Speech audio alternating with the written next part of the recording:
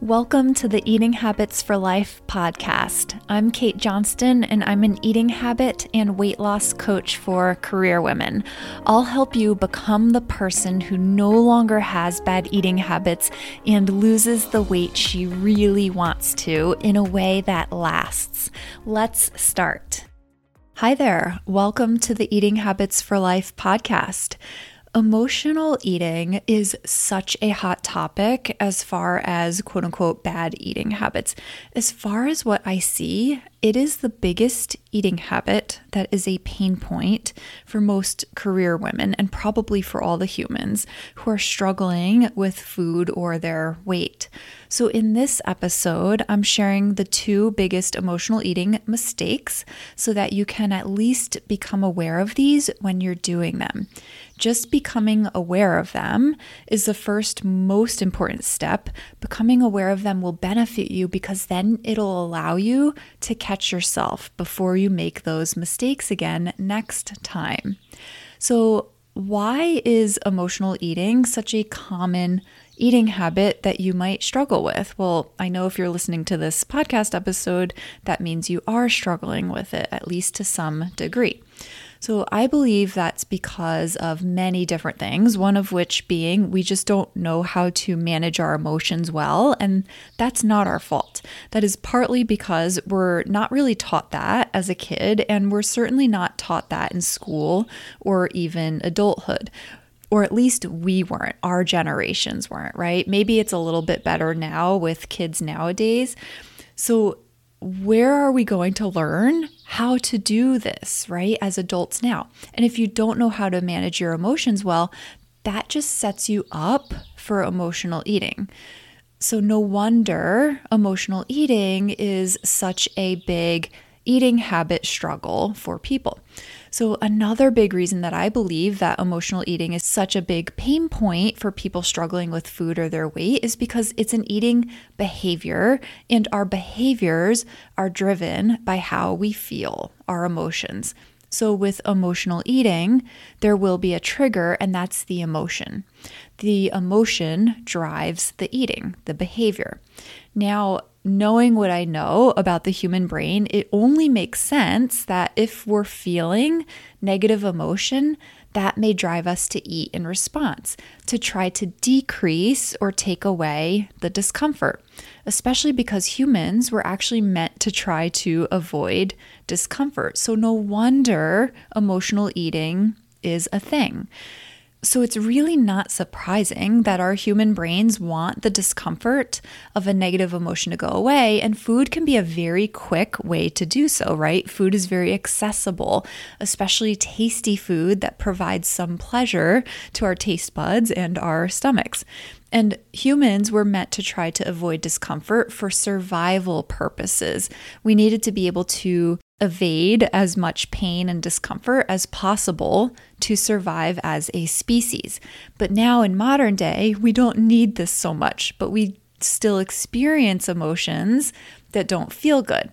So maybe back in the day, like way back in the day, the negative emotions that came up for humans often might have been fear. So think wild animals, right? Humans had to respond to that fear many times to survive. So that response back then may have been to run. So in the modern day, we may experience an emotion such as stress after a tough work day and then respond by eating a bag of chips. It's very different as far as the situations and the behaviors. However, it's the same concept. So do you see that?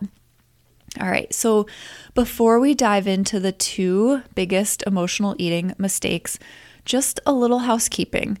I can't do this episode without genuinely offering my help on a deeper level.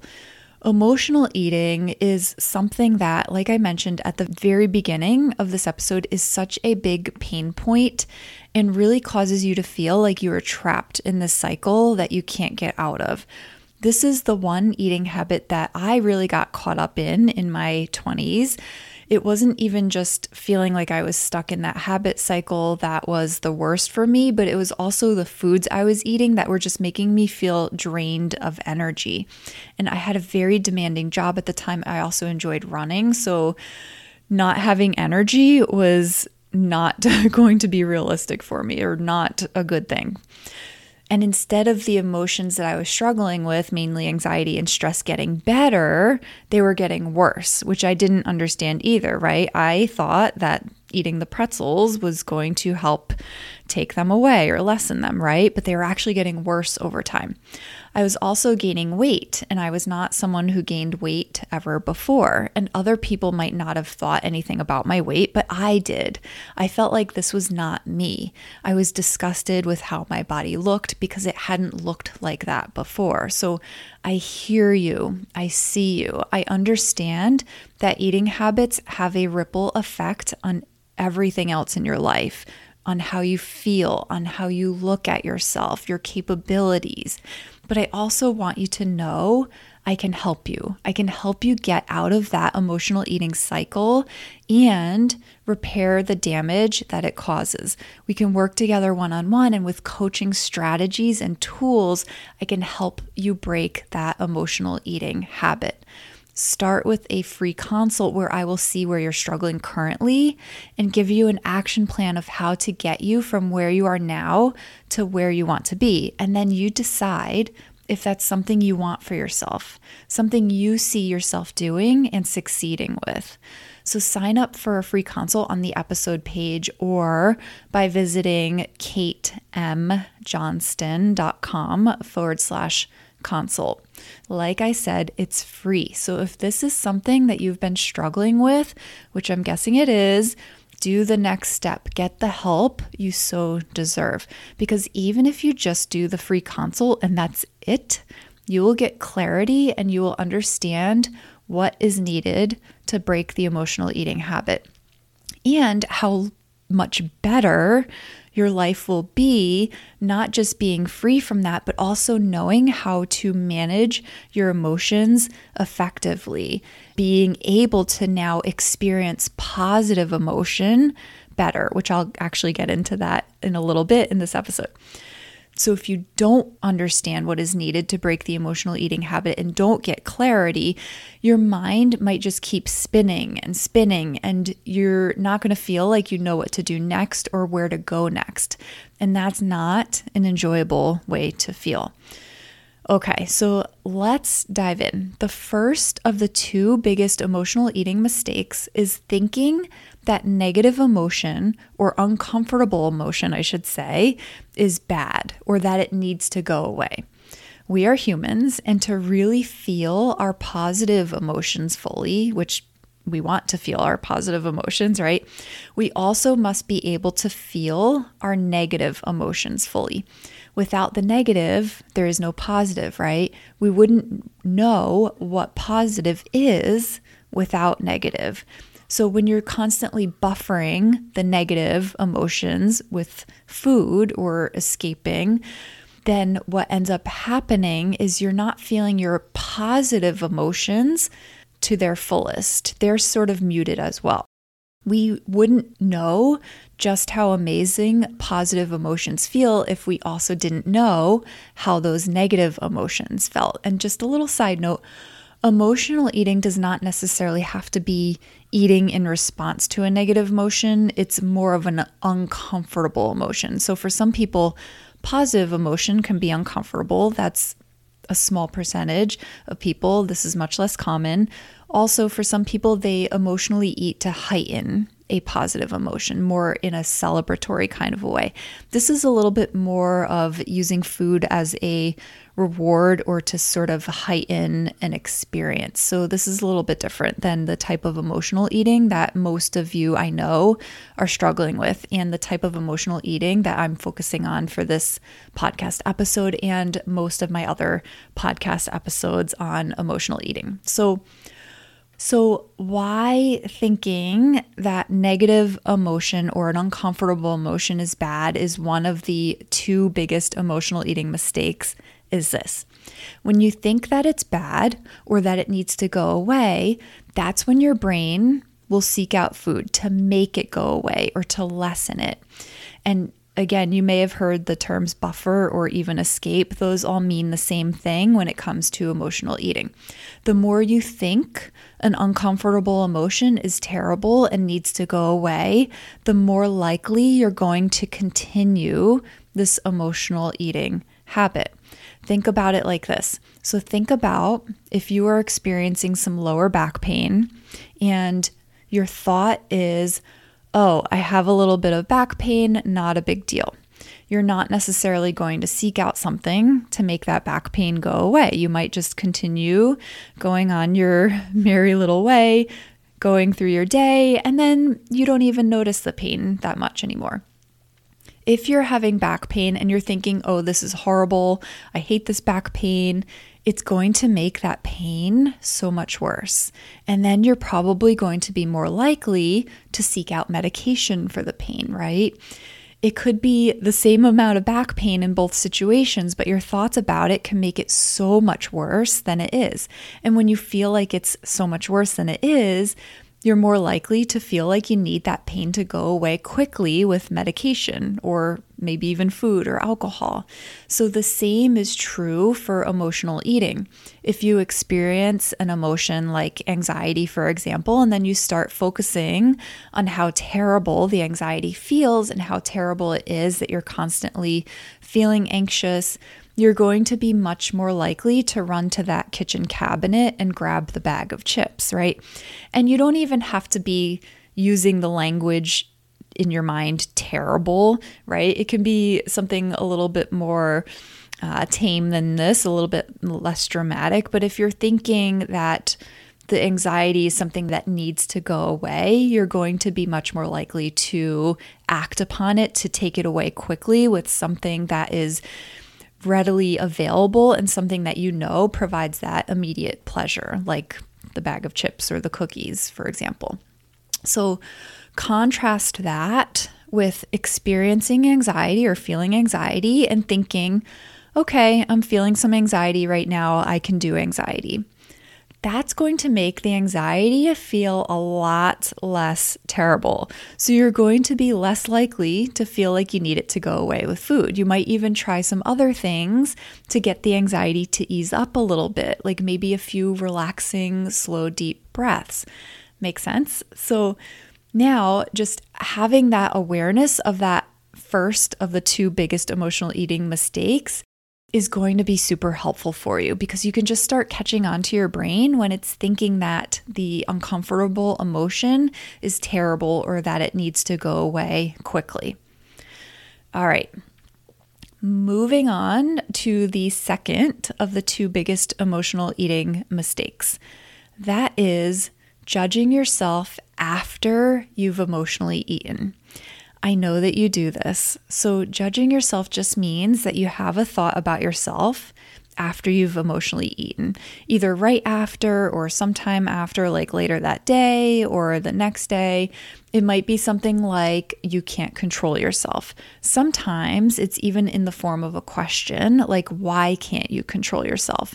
Those are pretty much the same thing. Really, when you're asking yourself that question, you're saying to yourself that you can't control yourself. And do you know how I know that you're judging yourself after you've emotionally eaten? Because you feel badly after emotionally eating. Otherwise, you wouldn't be listening to this podcast episode on emotional eating. You feel badly either right after or later on. And if you're feeling badly about it, that means that you had a thought about it that then made you feel badly, or had a thought about yourself that then made you feel badly. So if you're feeling shame or disappointment or disgust, those are emotions, right?